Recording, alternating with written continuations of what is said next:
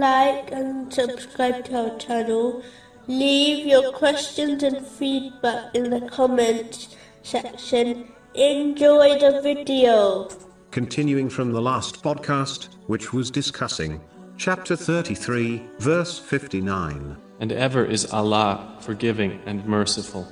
Specifically, it was discussing the importance of benefiting oneself by being kind to others. Finally, a person who treated others kindly will gain their intercession on the Day of Judgment, which is a day people will be desperate for the intercession of others. This has been confirmed in a narration found in Sahih Bukhari, number 7439. But those who mistreat others, even if they fulfill their duties towards Allah, the Exalted, will firstly lose out in their supplications during their life, and on Judgment Day, they will find that Allah, the Exalted, will not forgive them until their victims forgive them first. If they choose not to, then the oppressor's good deeds will be given to their victims, and if needed, the victim's sins will be given to the oppressor. This may cause the oppressor to be hurled in hell.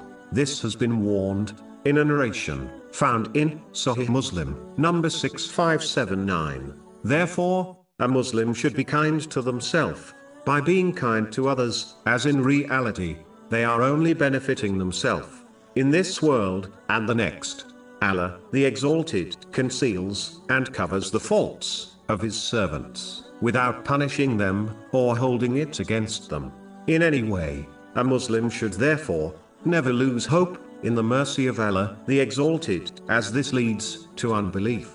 Chapter 12, verse 87. No one despairs of relief from Allah except the disbelieving people. A Muslim should understand that the forgiveness of Allah, the Exalted, is unlimited, while their sins will always be limited. The limited can never overcome the unlimited. But it is important to note, this applies to the one who repents sincerely, not the one who continues sinning, believing that they will be forgiven.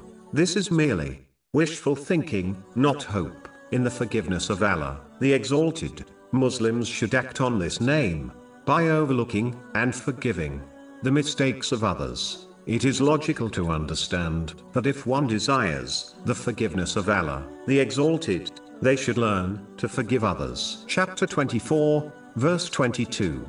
And let them pardon and overlook. Would you not like that Allah should forgive you?